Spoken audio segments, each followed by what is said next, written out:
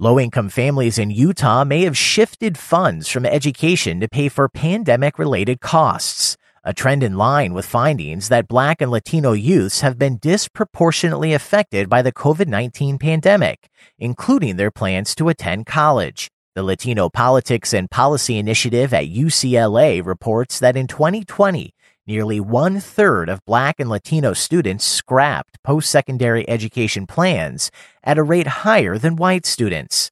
Terry Peters is the program design and monitoring manager for Centro de la Familia, a children's educational advocacy nonprofit.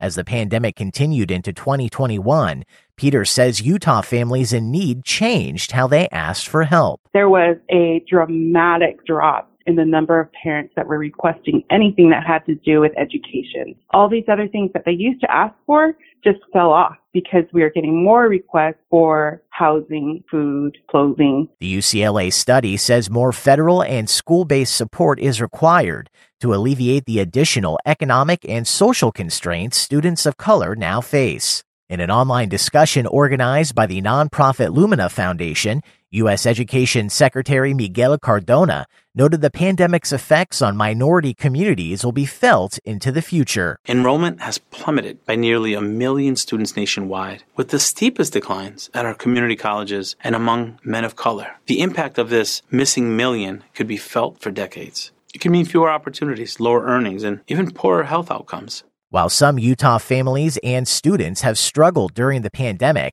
Peters says high schoolers currently engaged in Centro de la Familia's college prep program have learned from the experience of older peers who had less time to prepare. These are students who were freshmen, sophomores at the beginning of the pandemic. They've had the time to think about how they're going to pay for school, whereas juniors and seniors at the beginning of the pandemic, all of a sudden they're just dropped into the middle of this thing that nobody has any knowledge how long it's going to last, how it's going to impact. Peters says income and having access to funding as an American citizen or documented resident may be the most important factor for student success.